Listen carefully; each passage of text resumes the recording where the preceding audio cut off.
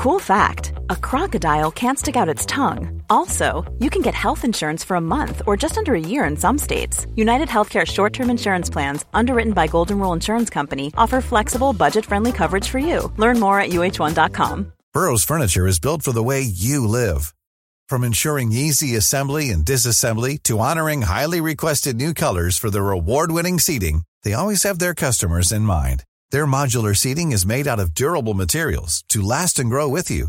And with Burrow, you always get fast, free shipping. Get up to 60% off during Burrow's Memorial Day sale at burrow.com/ACAST. That's burrow.com/ACAST. burrow.com/ACAST.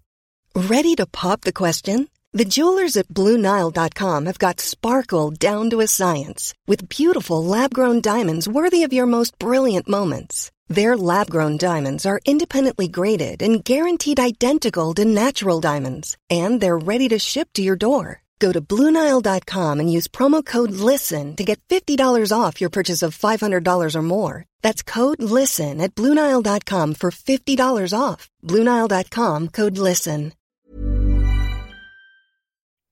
You are listening to Inside F1 with Joe Sayward on Missed Apex Podcast. We live F1.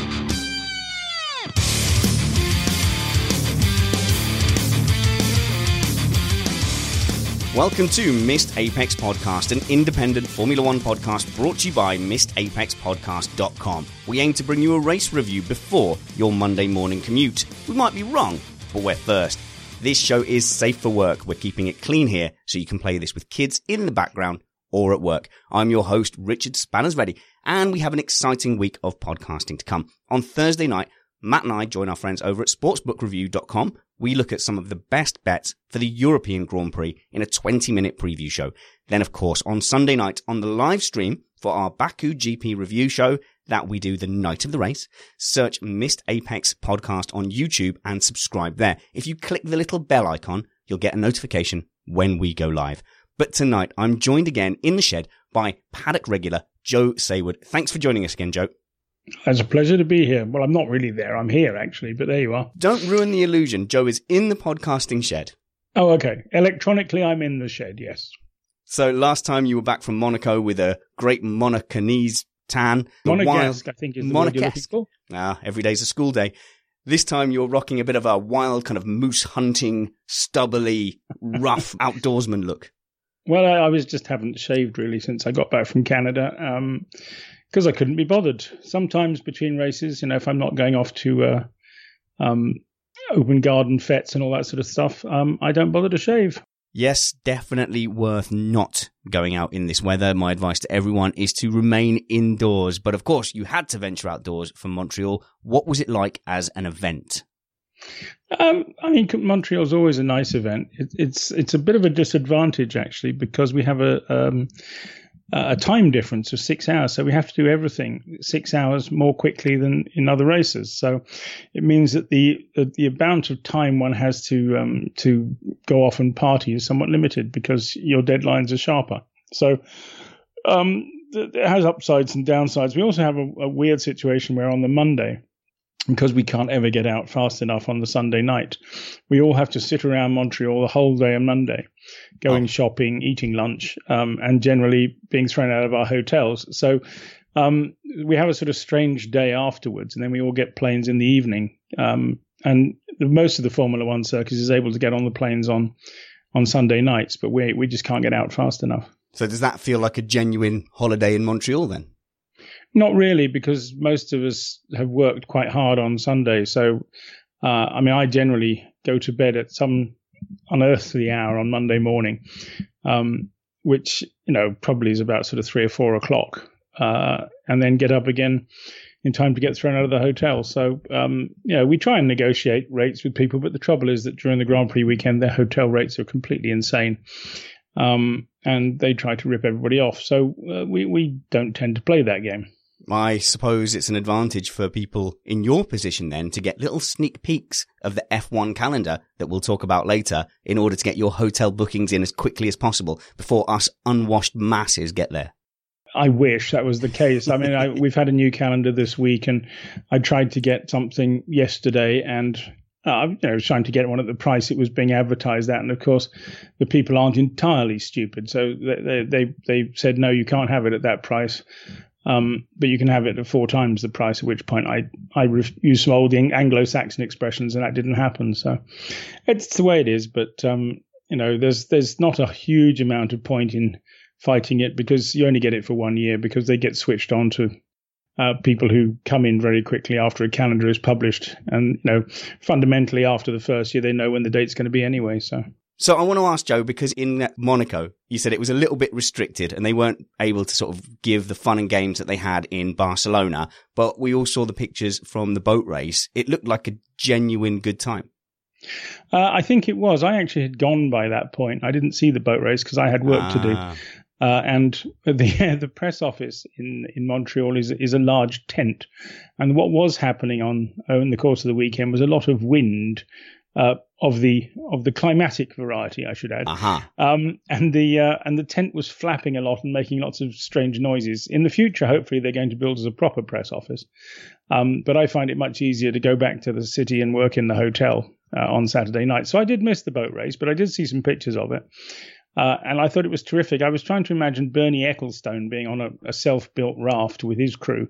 But, because there was Ross Brawn there and also we had Sean Bratches, who is the commercial head of the Formula One group, both of them being captains on their boats. And it looked like terrific fun, actually. I think there should have been a media boat as well, but I'm not going to volunteer for it because, frankly, I can't be bothered to go rowing halfway down. But there's some young thrusting dudes who could probably do it. Well, you can always tell on the corporate days which directors have been kind of forced at PowerPoint point, if that makes sense, to do it, and the ones who are genuinely throwing themselves into it. Well, they seem to be, certainly Ross seemed to be enjoying himself, and Bratches, it was really funny because he looked like a bank manager with his trousers rolled up, but he seemed to be into it as well. So he seems to be, pretty enthusiastic about anything new, but we're looking forward to races where they get a bit more space and can do some more of their own things. I think we'll see some of that in Austria. I think we'll see some of that in Britain. But we'll just have to see what develops, really. I don't think we'll see very much of it in Baku anyway. You mentioned in your blog that it was nice to see the McLaren boys having fun. Do you feel like that was, genuine? Are these boys holding up? Because we've been talking all throughout the season how it's such a shame. It's obviously a talented team, but they haven't really got a chance at the moment. How do you feel they're holding up spiritually? Spiritually? Well, I think they're fine. I mean, these are hardened individuals. So, yes, it's not easy to do it, to keep motivated, but, racing people are racing people and they battle against the odds. It's a bit like, if you watched Le Mans last weekend, if you were in Porsche number 2 and you'd lost an hour and a half in the pits early on in the race, you weren't really considering winning it, but you just put your head down, keep going. And at the end of it, you came out as the winner. And, sometimes that can happen. It's not going to happen with McLaren and Honda, I was going to say. Yeah. Wildly optimistic. These things, you never give up is the motto. Yeah, that's right. You take the Lance Stroll approach and go gently. As long as you don't go into any wheel-to-wheel combat and enough people retire, you can get that point. I think that's a little harsh. I mean, he did fight quite well, and he has been on occasion looking as though he might be able to do something. Yeah, I mean, there were advantages in as much as people retired, but he did a decent job. So, I mean, I think I've said before that everybody involved in Formula One as a driver nowadays is, as far as I'm concerned, is qualified to be there. I don't see anybody who really shouldn't be there.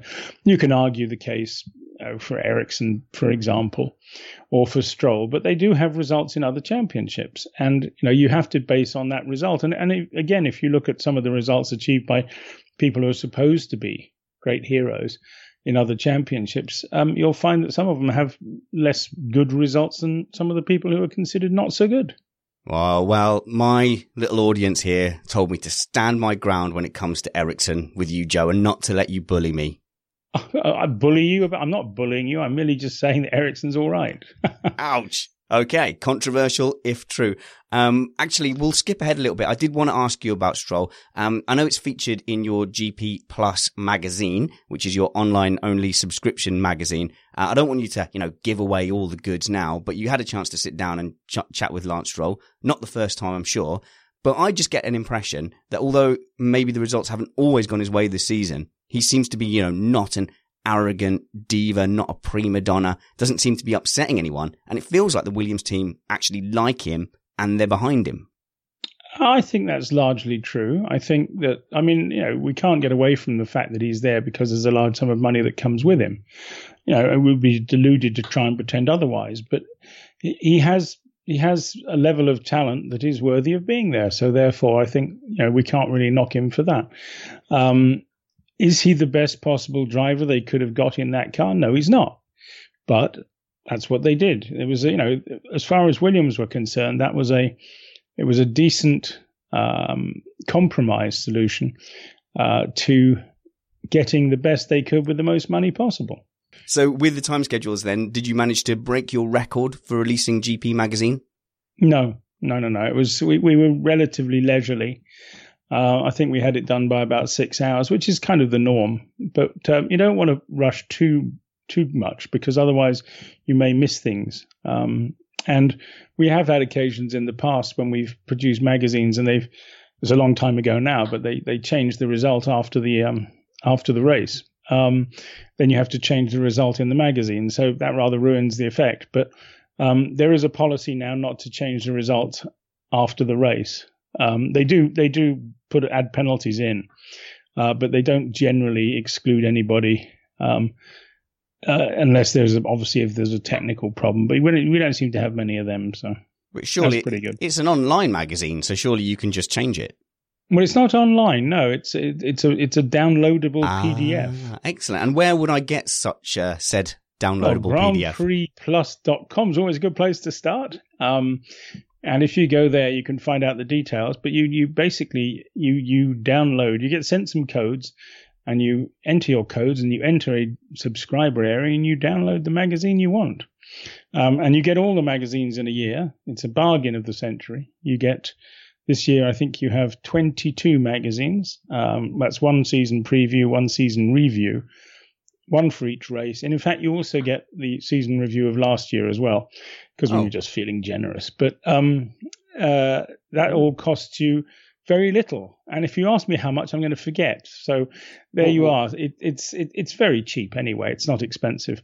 And we think it's a very fine product. But then again, we are totally biased. So hey, that's fine. We don't mind bias on this show at all. We make no claims whatsoever to be neutral in any way. If you wouldn't mind, I have a question from Nick Luminosity 871 from our Slack group. And he wants to know, Joe, he says he's mentioned it before, but have you ever been ill on one of your trips? Since you never miss a GP, it seems like then you must have a bulletproof constitution to get you through so many races.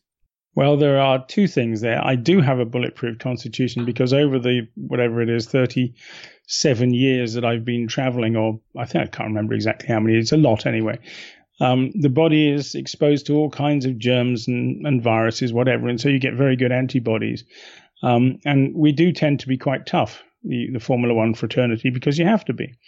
In terms of have I ever been ill? Yes, I've been ill a few times, but not obviously. We tend to save up our illnesses for the winter. I know that may sound silly, but psychologically you can do that.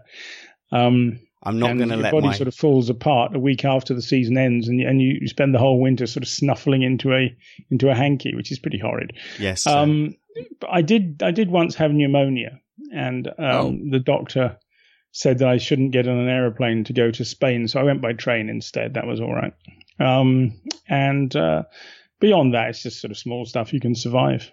He says as well, he just adds that he enjoyed your anecdote very much of talking to Eddie Irvine. And do you have any more fun stories of talking to old drivers? Perhaps Jackie Stewart. He seems to be around a lot. Yeah, well, I see Jackie quite a lot. He usually introduces me to his guests as the worst Formula One journalist ever. Or sometimes he introduces me as the best Formula One journalist ever, depending on his mood. Nice. Everyone's sort of suitably impressed, and we have a bit of banter, I say, "Who are you again?" and things like that, So, there's lots of old drivers kicking around. Most of them are actually working in television nowadays. They've come and stolen all the jobs from the media, they just sort of wander around all weekend, sort of feeling a bit lost. Oh, poor dears. Hey. I don't feel sorry for them at all, I have to say. I'm lost on a thing and I want to ask you a question about it, so I'm going to do that now.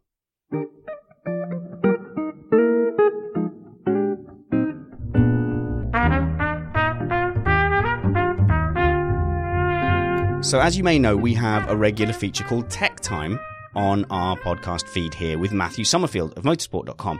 And a lot of the time we're tempted to ask him very complicated questions because we want to seem clever and well informed. And I have to say, I feel that same urge with you, Joe, to not ask the stupid questions. But really, if I think it's a question worth knowing, perhaps half the audience as well thinks it's a question worth knowing. And now we hear about Ross Brawn all the time. Even before he came in with Liberty Media, any problem in Formula One, they would say, well, just bring Ross Brawn in. Ferrari's struggling. Bring Ross Brawn in. Maybe Ross Brawn's going to come back and save Williams. Well, now he's here.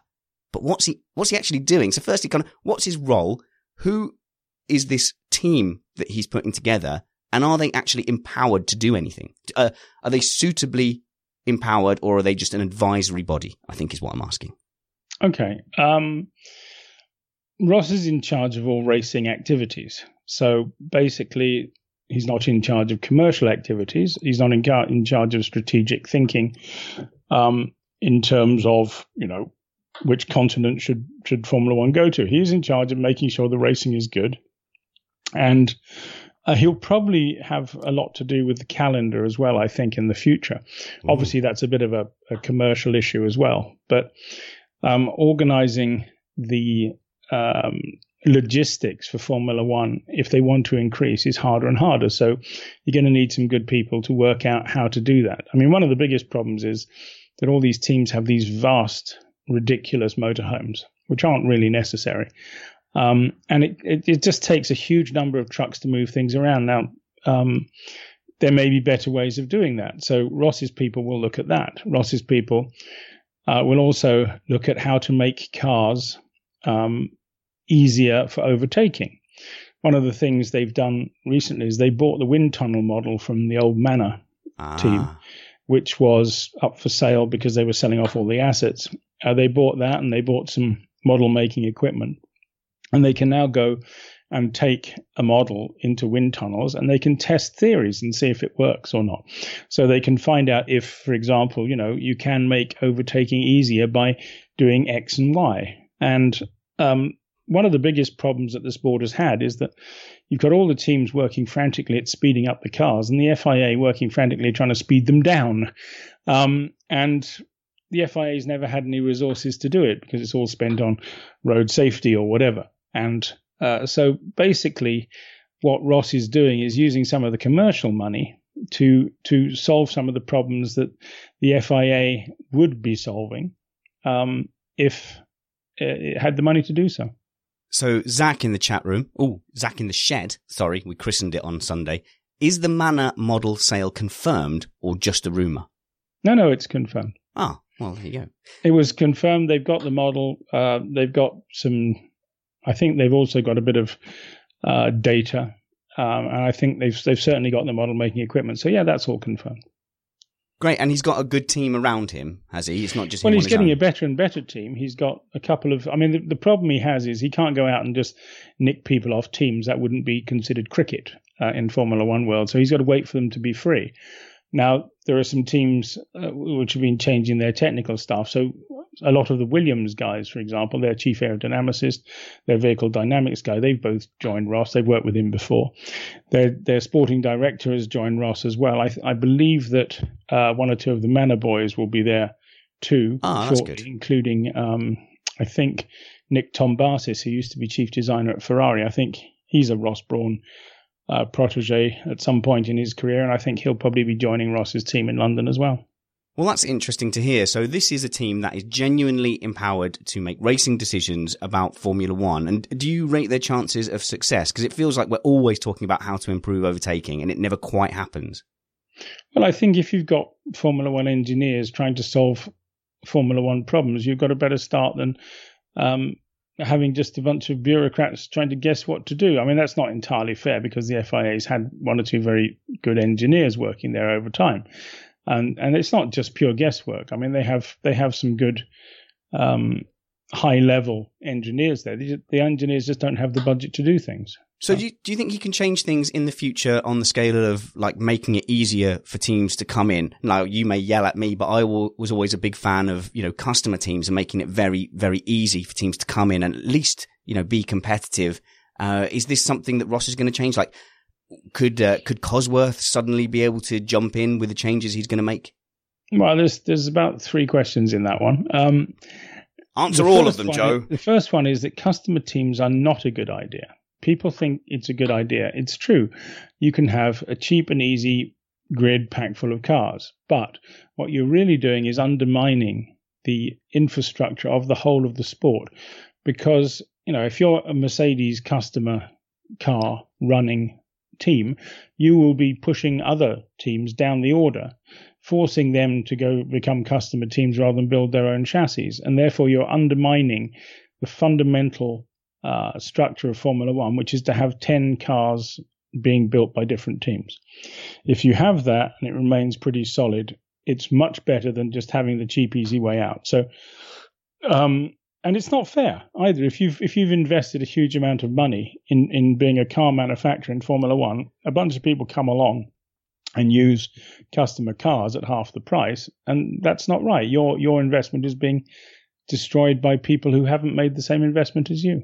Well, Joshua Clare is saying in the shed that there should be 26 cars on the grid, no more, no less. What's your viewpoint? Do you prefer a more packed grid, like customer cars aside? If we could get more genuine teams in, would you condone that? I think the rules allow for 26 cars, 13 teams. But there are other questions to be taken into account in this. First of all, you've got to move everybody around the world. You've got to find the money to do it. You've got to find 13 people willing to run Formula One teams. But it puts a pressure on the promoters, for example, because some places don't have enough garages for 13 teams. So they're already being screwed by everybody left, right and centre. And the public are complaining about the ticket prices. And if they have to build another 6 garages, it's a problem for them. So there's is there a difference between 26 cars and 20 cars? To be quite honest, the guys at the back, do they make any difference? Do you ever see any of these people? No. On the telecast? How often do you see Sauber apart from when they're being lapped at the moment? Is it really any different? And the answer is not really, no. If it goes beyond, down below 20, I agree. It's not enough, but I don't think 20 is a problem. And I think that the other thing is that, the rules allow for only the top 10 teams to get money, and that's just ridiculously unfair. Because if you're the 11th team, you are completely screwed. You have no money and you're competing against guys with lots of money. So, you've got to look at the whole thing as I hate the word completely. I hate it. Holistic. Ugh. But you do have to look at the whole thing and just say, well, what's best for the sport? Well, if you use that term for medicine, then you and I will fall out. But the shed is asking if there's a loophole to be had here. If I'm Arriva Bene, do I stand to benefit from having one of my top engineers working with the FIA for 1 or 2 seasons? And then someone else cheekily adds in, just like Ferrari did with Haas. Well, there have been lots of examples over the years where one team has hired somebody, he stayed for 2 years and gone back. Now, why were they doing that? Were they going there to get specific information? Were they spies in the camp? This is motor racing. This is Formula One. Every dirty trick in the book has been tried and will be tried. So that's just, you accept it and get on with it. You can't mistrust everybody. You've got to take some people at face value. Yep. Shred often, kids. Shred often. But what about the rumours about a supposed new team? Can we get excited? You can't get excited about, because first of all, it's an incredibly lengthy process to get an entry. You have to guarantee $20 million to the FIA. Wow. You have to come up with a business plan that is workable and accepted by the FIA before they grant you anything. You can't hire anybody before you've got an entry, because what's the point? Therefore, and you can't buy everything off other teams. So you've got to have a pile of money and a load of time to set up a team. And it doesn't make any sense right now, because we're going into a period when things are going to change. So the commercial structures will probably change, and the technical regulations will probably change. So why in the world would you start a new team now? Now, why are there rumors saying that this is happening? The answer is that there's an engineer wandering around asking people in other teams if they might be available to do something in Britain. Now, can I guess what it is? Might be. Can I guess? Well, you can try guessing. I would say that possibly it might have something to do with it's not going to be Ferrari. They've already tried setting up English offshoots twice and they've closed them down twice. So that's not going to be them. It's not going to be Toro Rosso because they've already got an English offshoot where they do most of their research and development. So if I was a guessing man, I would say that Sauber, which has new owners and more ambition, is probably looking at setting up some kind of British operation because they have great difficulty hiring people to go to work in Switzerland. It's difficult to do anyway, but I mean, you have to go to a country where they speak Swiss German. Your kids have to go to different schools. The whole thing's a mess. So fundamentally, it wouldn't surprise me if there was some sort of idea that this might be something they'd be looking at. Now, is it? I don't know. Are they going to tell me? Of course, they're not going to tell me. But, there has to be some explanation for it because the rest of it makes no sense at all.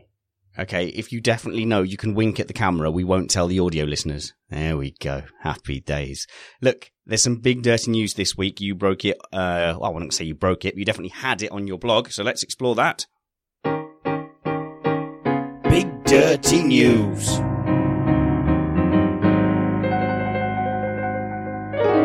Everyone, including me, is very excited to book their holidays for next year's Formula One calendar, and it is a bit different this year. There's a triple header, for example, in the European leg. There's 17 races in July, and I think the biggest change... Hang on, 17 races in July? There's only 4 weekends in July. Well, I lost count. I was counting them, and I thought, oh my God, how many have they got here? They've got a lot of races in July. What I've learnt this week is it's desirable for a Grand Prix to have a race in July. Yes and no.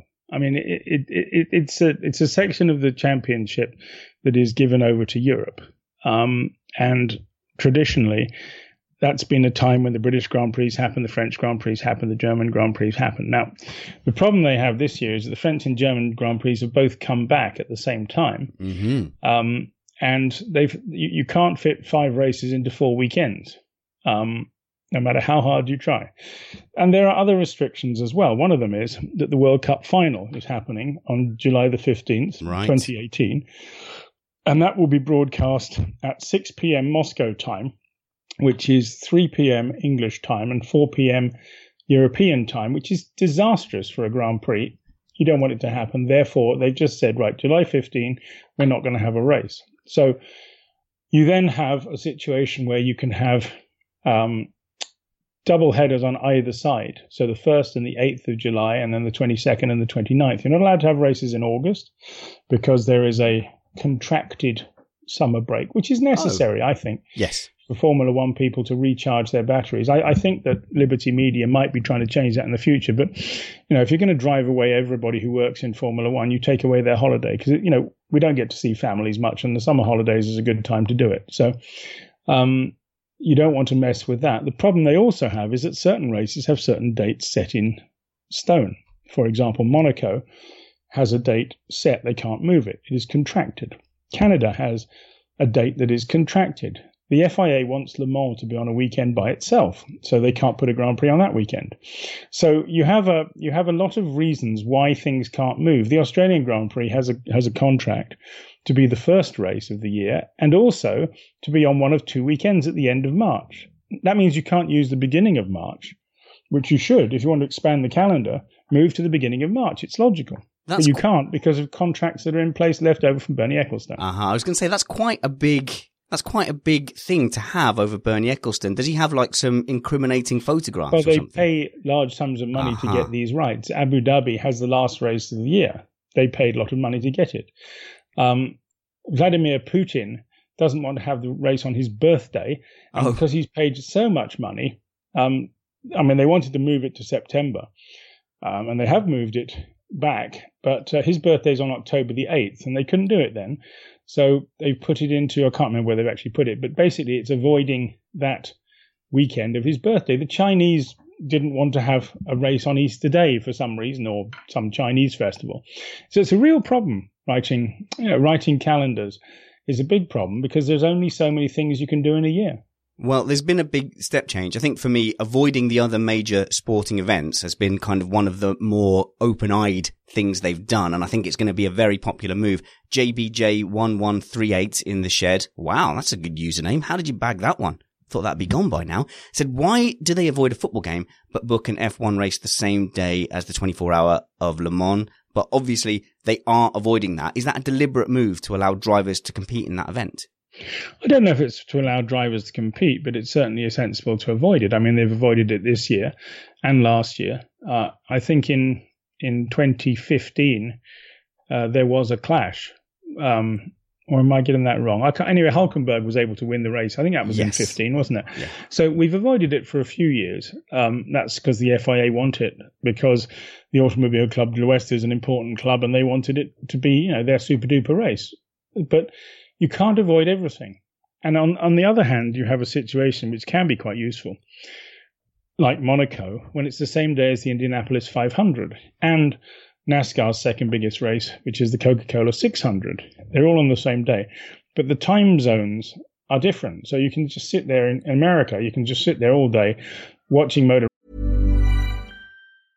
Mother's Day is around the corner. Find the perfect gift for the mom in your life with a stunning piece of jewelry from Blue Nile. From timeless pearls to dazzling gemstones, Blue Nile has something she'll adore. Need it fast? Most items can ship overnight. Plus, enjoy guaranteed free shipping and returns. Don't miss our special Mother's Day deals. Save big on the season's most beautiful trends. For a limited time, get up to 50% off by going to BlueNile.com.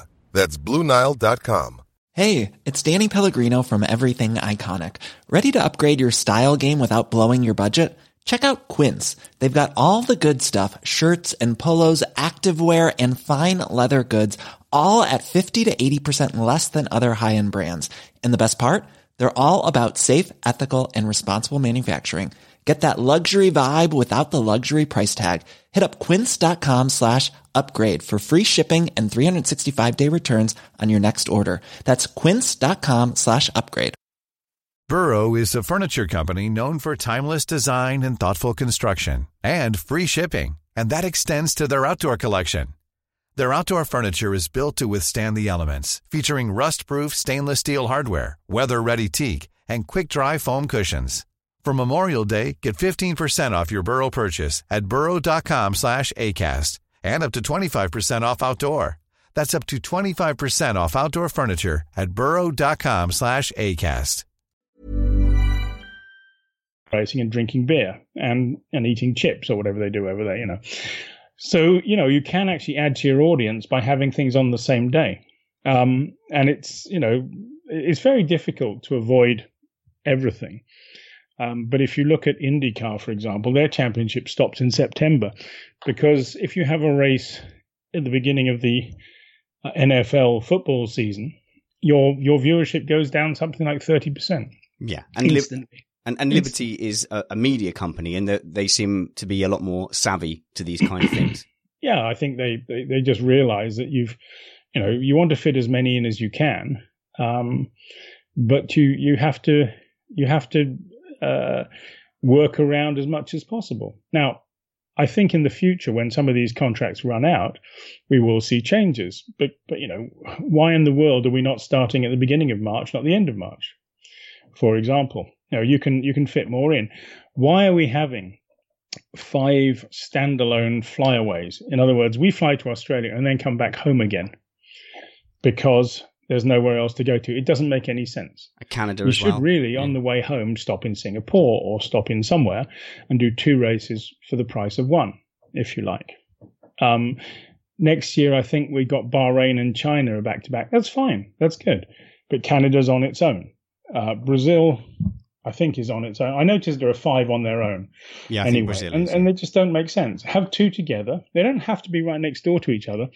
If they're 1,000 miles apart, that's enough, But the triple header is going to be a complete zoo, because moving all these Pantechnicons around Europe on 2 consecutive weekends is going to be an absolute killer. Well, you say, perhaps they're inconveniencing the likes of you journalists who have to follow them around the world, but they've gone to the trouble of putting one on your doorstep, haven't they, Joe? Well, not really. No, I live as far from Paul Ricard as I live from Barcelona, if the truth be told. There's no pleasing you then. The nearest, my closest home race would be Spa. Ah.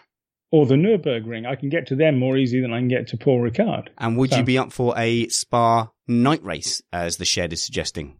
Well, I think the shed's gone bonkers because in order to have a night race, you have to have lights. And Spa is a very long circuit and lights cost an enormous amount of money. And if they charge an enormous amount of money, somebody's going to have to pay for it. And those people who are going to pay for it will be the fans. So do you want to pay a load more for your tickets to go to Spa? Answer, you don't.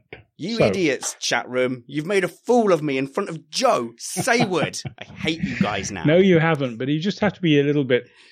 You just have to think things through a little bit. And a lot of people have what they think are great ideas, but they haven't thought them through. So there's nothing wrong with that. It shows a level of enthusiasm which is delightful. Would you mind a bit of journalistic advice for someone in our chat room? Actually going to be there, thrusting a mic in people's faces. Darren going to the Goodwood Festival. Hi, Joe. You're used to being around the paddock, and I'm off to Goodwood at the end of the month. Are drivers generally happy to be doorstepped for sound bites, etc.? And he's even cheekily suggesting trying to get someone to do the old, hi, I'm someone famous, and you're listening to Missed Apex podcast. I don't know. I mean, to be quite honest, I don't know how they operate at Goodwood because I've never been, because it's always between races and it's a weekend off. So I don't know how they operate. I'm told it's much more liberally minded than elsewhere. But you know, in Formula One, it's very regimented. But everything in the media is regimented nowadays. You know. Wars are regimented. You got to go and sign on, get your pass. You're not allowed to go off and just sort of do the war by yourself. You have to go in embedded with troops and all this sort of rubbish. And they have press conferences at sort of 3 p.m. saying, well, yes, we blew up this today. So, you know, everything has become much more regimented throughout all sport. And throughout all activities, just the way it is. Whether that's right or wrong is another matter. But my advice to all young journalists is just go do it and see what happens. And if you doorstop somebody, you doorstop somebody. Why not? There you go, Darren. Just go for it. Although we must point out that Lakes Boy, he isn't that young. Let's have a look at the chat room. They say, I think I just got roasted by Joe Sayward. My proudest moment. JB also saying, you do not need our help to look stupid, Spanners. Wow, thanks. Glad I have you guys about. I've got a question via email from Ray Vion. How many races does Joe think is the maximum? At what point does driver team fatigue become a demolishing asset? And also for you journalists, like what would be too much for you? Well, I don't know the answer to that question. I don't think the drivers are the ones who suffer the most. In fact, I think they're the ones who suffer the least. They get to go racing. You get to go racing. They have a good time. They get paid more money. You know, the people who really work hard are the teams, particularly the logistics people. What they do is insane. And you know, the drivers sort of swan in and do the necessary. The journalists swan in and do the necessary too. You know, but it is hard going, and you're away from home a lot, and it is something that, you know, some of the drivers have fairly short careers too. I mean, you know, when you've been doing it for 30 years, there aren't any drivers who've done it for as long as I've done it. And, you know, not even close. Rubens Barrichello's a new boy as far as I'm concerned. And he only did 300 and something Grand Prix, you know, so that's the way it is. There is also sort of cumulative long-term damage. It's just the way you live, really, you know. But the answer is, if they come up with a calendar that works better, you can go away for 8 days and do 2 races. And if you can do that, there's nothing wrong with having 25 races. That's more earning opportunity if you earn by the race. And, you know, it's just sensible use of the time. What we do right now is just bonkers because we go off for 8 days and do 1 race. And it doesn't make any sense. So, and that's flying around the world too. We're taking all the damage, time zone damage, just for 1 race, and it just doesn't make any sense at all. So I think they have to work on the calendar. They know they have to work on the calendar, and they know it's the only way of doing it. The other thing that Formula One needs to do is to downsize on its ridiculous motorhomes. I mean, they're all very impressive, but why can't you just build them at the racetracks and have them there permanently? So you just go in and you plug everything in. You can paint the walls if you want to. You can have your special kind of stoves that you want. You can have your special furniture if you want it. But just get them set up in advance. Go there once a year, and it makes sense. It doesn't make any sense what they do now. That is a classic logistics mathematics problem there. Is it cheaper to drag them around the world or to build permanent facilities. I'm sure someone's done the maths. I'm sure they have done the maths, but the thing is that it's a question of who pays for the permanent facilities, isn't it? Because the teams don't want to pay for those. They think that's the job of the promoter. So if they were smart, they'd all get together and build something permanent, and they could do whatever they like with it. You know, they can lay Ron Dennis's fancy tiles that glisten in the sunlight from certain angles only. You know, this kind of stuff. But just do something sensible. And designing pit garages, you know, it's not just a box with a front and a back on it. You can actually do things quite cleverly nowadays. You can actually have galleries above at different levels so that you can have throughput of spectators. Paddock Club guests can go and look into things that are happening without getting in the way. Do you get invited to the motorhomes, Joe? Because Paul Wright is asking, the McLaren motorhome is supposed to be a nightmare. In respect of what? And McLaren motorhome is lovely. Oh, well, there you go then. It's lovely and it's wonderful. It has fantastic staff, one of my favourite staff. They have 3 stories. You are invited sometimes to the middle story where the management have their offices and do things. The top story, which is for VIPs and events, we sometimes are up there. Downstairs is generally just for sort of general toing and froing. So some of them I don't go to very often. It depends on the situation with the team. It sounds like there's some dirt to be had sometimes I say there. things that teams don't like. You know? Well, we're going to have to gain your trust, Joe, to see if we can find out which are your favourites over the course of this season. The chat room there is actually obsessed with night races. They don't see why Monaco couldn't have a night race. Some of them are idiotically suggesting we add headlamps, and why not? It feels like you're trolling me now, guys. Spanner's ready. Greatest F1 podcast produced from a shed in the world. Yeah, that could possibly be true. But if you don't mind, Joe, I want to bug you about the driver market.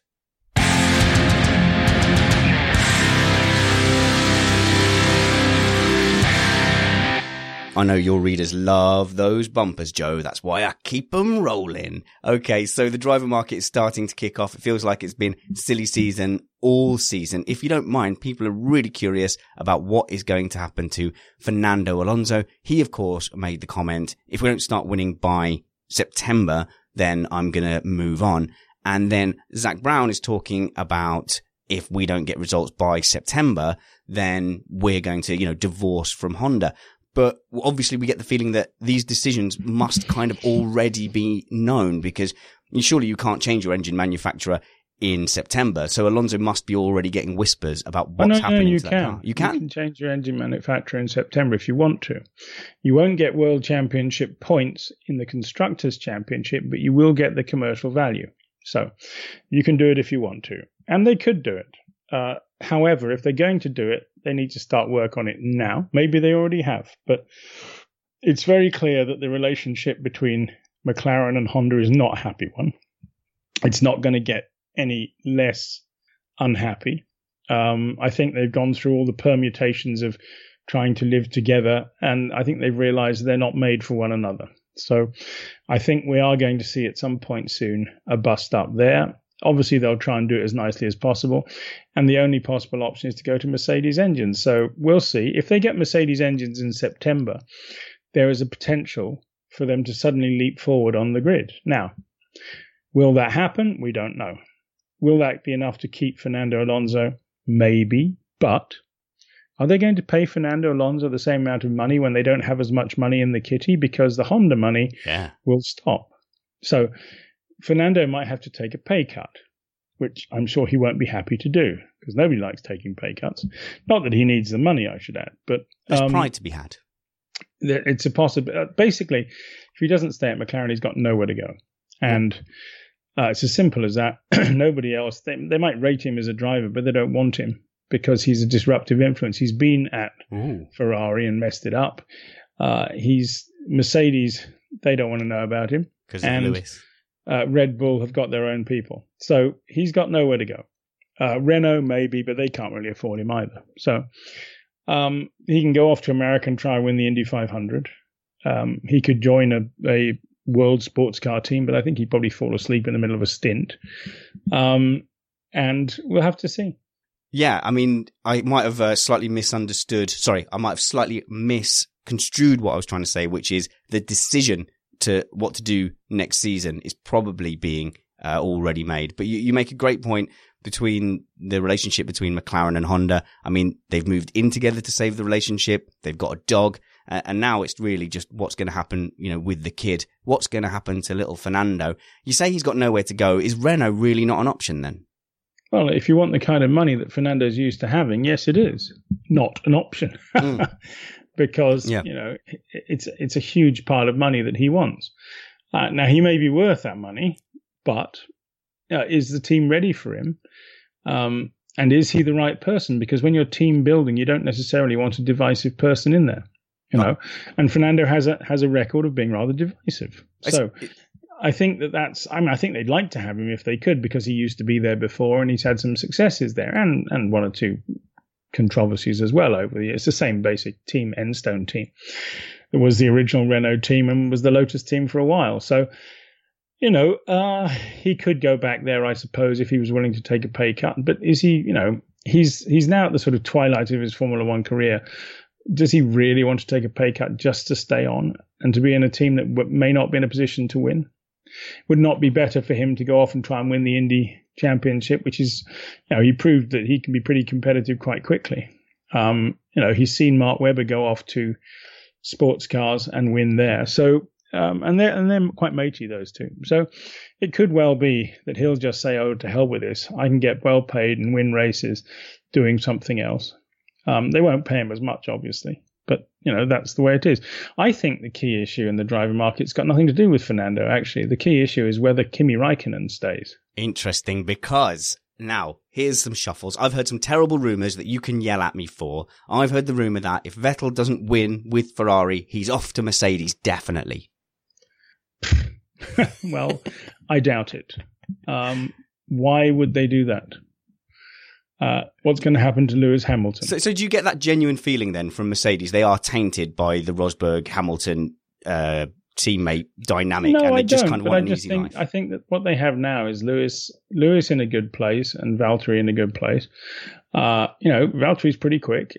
Why would you disrupt it? Why would you bring in elements to it that could be disruptive? And Vettel would be a disruptive influence there. Yeah, he's also at Ferrari. He's winning the championship. Why would you leave? No, absolutely right. So it's that number 2 slot. However, if you're Kimi Räikkönen and driving around in 4th place, trolling along, why would you not be asked to leave? Well, because you're no threat. Now, wouldn't it be wiser, because Vettel's coming up to 30 now, wouldn't it be wiser for Ferrari to go, let's get someone for the future, shall we? Who's the best driver out there of a younger generation? Max Verstappen. Is he available? It looks like he could be, because the Red Bull's been breaking down. And if he finishes lower than 5th in the championship, there might or might not be a clause, depending on who you believe, that he can leave Red Bull.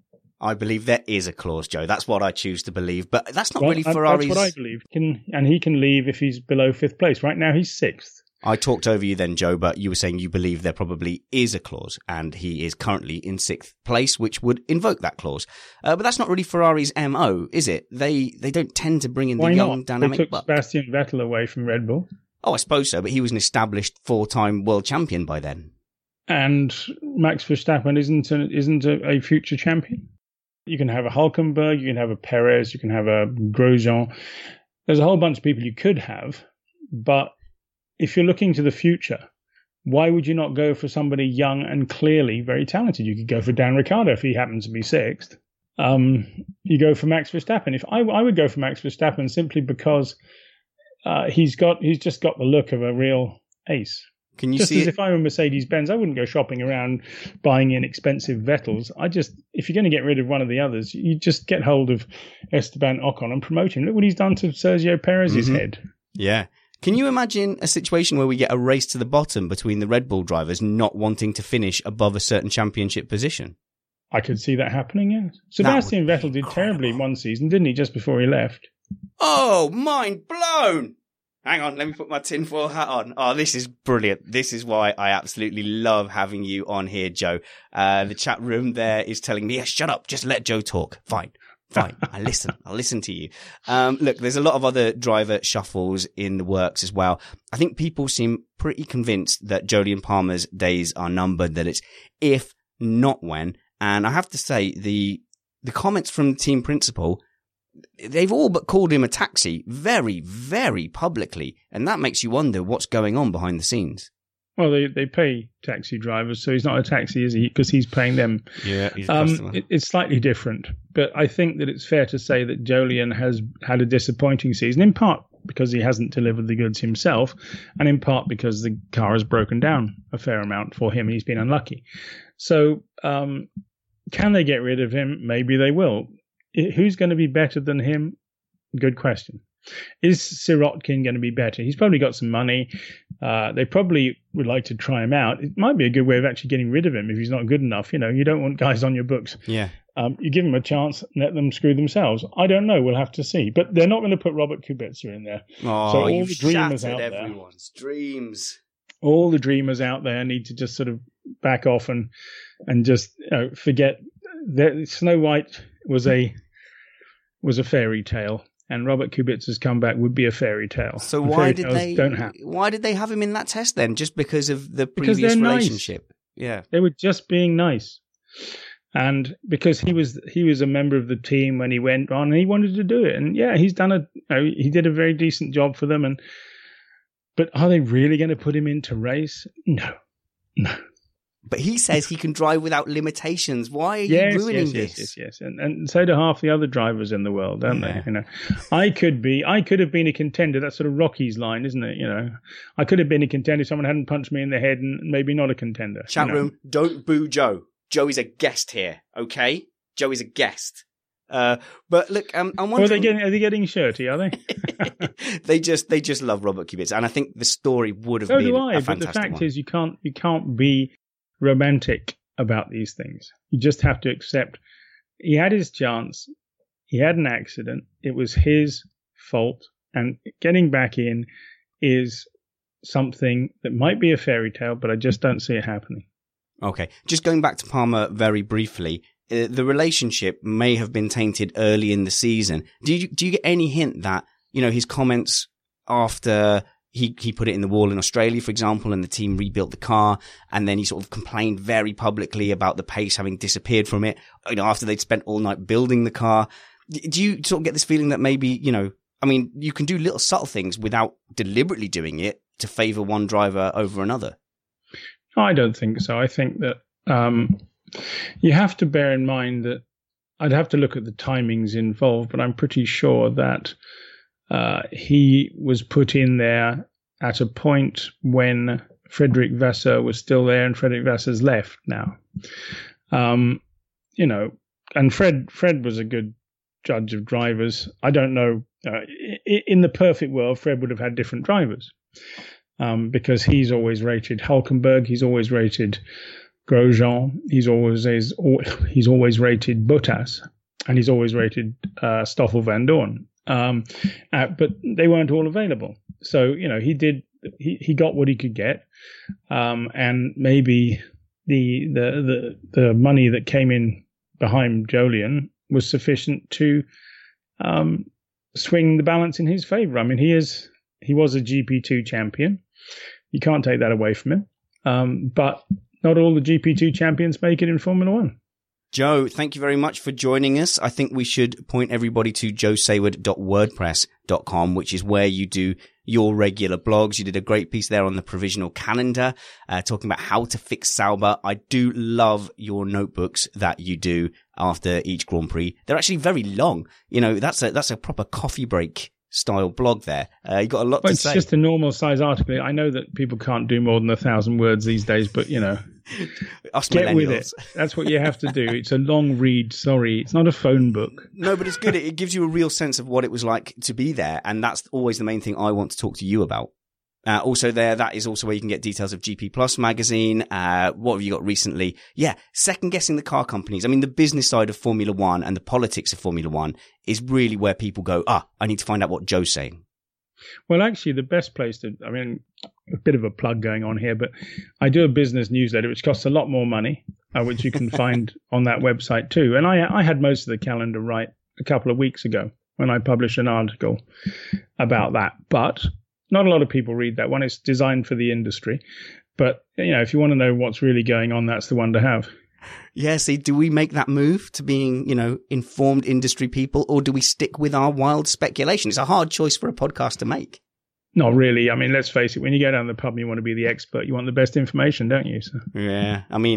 That's why I bring you on. That's why I bring Matt Trumpets on. That's why I bring Summers on, Chris Stevens, so I can just regurgitate the things you say and sound smart in front of my boss, who happens to be a Formula One fan. It does me no disservice whatsoever. Joe, would you mind, as we're coming towards the end of our time, some wild speculation about the European Grand Prix? I know that you are a man of facts and logic, but we here like to guess pathetically. Okay, I've got some bad news for you. What? It's not the European Grand Prix. Wasn't it? It's the Grand Prix of Azerbaijan this year. It was European Grand Prix last year. Why did they change it? Now I look a fool again. Damn it. Well, they changed it because everyone went, well, Azerbaijan's not in Europe. And rightly so. We just got used to it, though. Well, you got used to it. I mean, I thought the whole thing was ridiculous from start to finish, to be honest.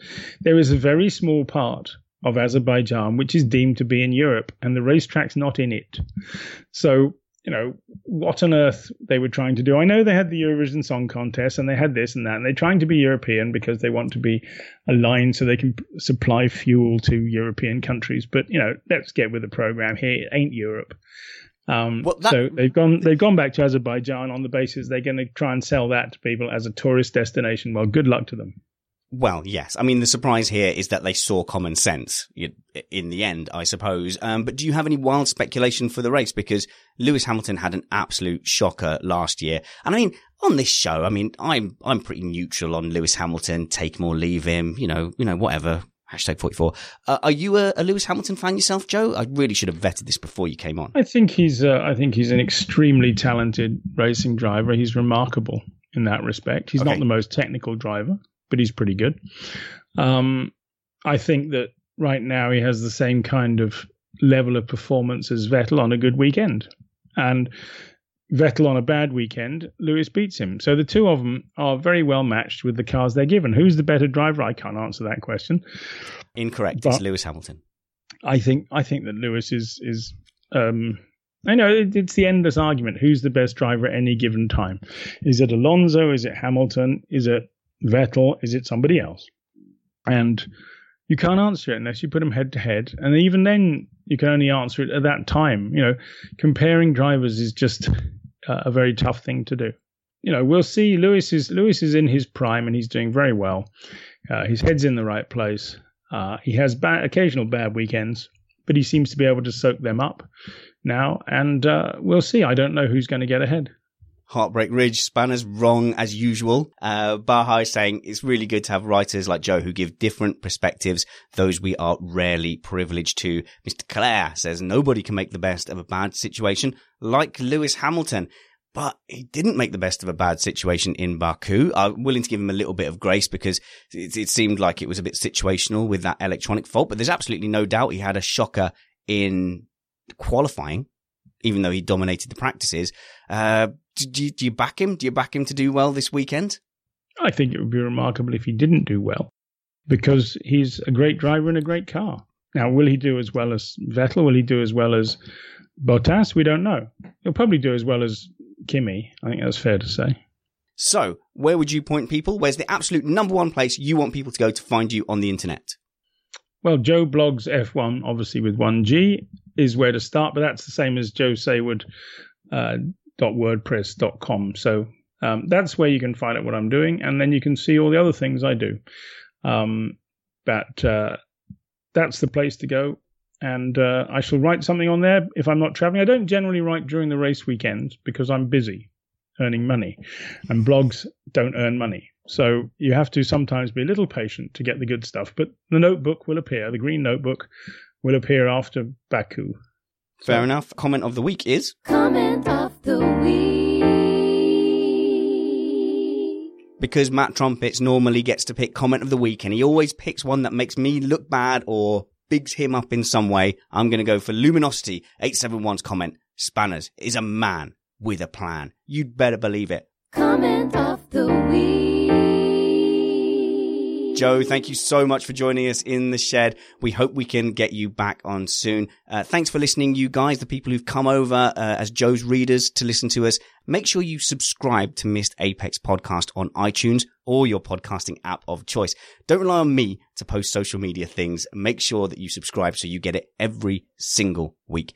Also, we'd love to have you come join us live. Find Missed Apex Podcast on YouTube and subscribe. That way, you'll get notifications when we go live. If you enjoy the podcast and you'd like to support the show, we have two ways in which you can do this. A, tell everyone that Missed Apex Podcast adds to your Formula One fandom. Or two, you can give us real money. If you support content creators on Patreon, then please consider supporting us. Go to missedapexpodcast.com and click the Patreon tab on the menu. Joe, do you have a Patreon account as well? No, I went through all that phase a long time ago and decided that it was better just to earn money in the normal way by having subscriptions. And if people want to buy quality, they can. If they don't want to buy quality, I give them a little bit on the blog, and it's up to them. You know, people have to learn. Eventually, you have to pay for quality stuff. It's just the way of the world, unfortunately.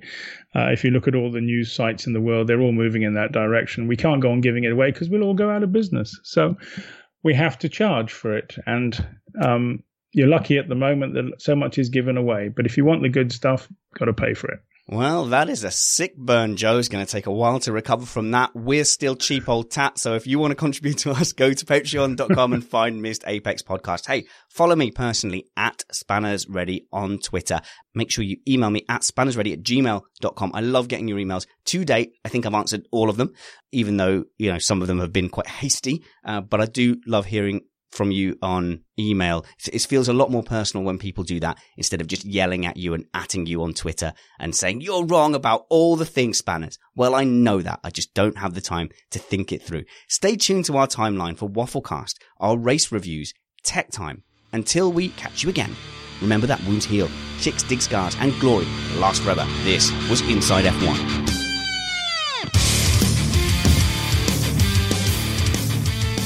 I was actually earlier on considering it becoming the first nude F1 podcast because it's so hot here. Unfortunately, Tony Thunderbeast Barnard has beaten you to that on really? our stream. I've told him explicitly he's not allowed to do it. Imagine the softest sheets you've ever felt. Now imagine them getting even softer over time. That's what you'll feel with Boll & Branch's organic cotton sheets. In a recent customer survey, 96% replied that Boll & Branch sheets get softer with every wash. Start getting your best night's sleep in these sheets that get softer and softer for years to come. Try their sheets with a 30-night guarantee. Plus, get 15% off your first order at bollandbranch.com. Code BUTTERY. Exclusions apply. See site for details. Hi, I'm Daniel, founder of Pretty Litter. Cats and cat owners deserve better than any old-fashioned litter. That's why I teamed up with scientists and veterinarians to create Pretty Litter. Its innovative crystal formula has superior odor control and weighs up to 80% less than clay litter. Pretty Litter even monitors health by changing colors to help detect early signs of potential illness. It's the world's smartest kitty litter. Go to prettylitter.com and use code ACAST for 20% off your first order and a free cat toy. Terms and conditions apply. See site for details. Planning for your next trip? Elevate your travel style with Quince. Quince has all the jet-setting essentials you'll want for your next getaway, like European linen, premium luggage options, buttery soft Italian leather bags, and so much more. And is all priced at 50 to 80% less than similar brands. Plus, Quince only works with factories that use safe and ethical manufacturing practices. Pack your bags with high-quality essentials you'll be wearing for vacations to come with Quince. Go to quince.com/pack for free shipping and 365-day returns. Mom deserves the best, and there's no better place to shop for Mother's Day than Whole Foods Market. They're your destination for unbeatable savings, from premium gifts to show-stopping flowers and irresistible desserts. Start by saving 33% with Prime on all body care and candles. Then get a 15-stem bunch of tulips for just $9.99 each with Prime. Round out Mom's menu with festive rosé, irresistible berry chantilly cake, and more special treats. Come celebrate Mother's Day at Whole Foods Market.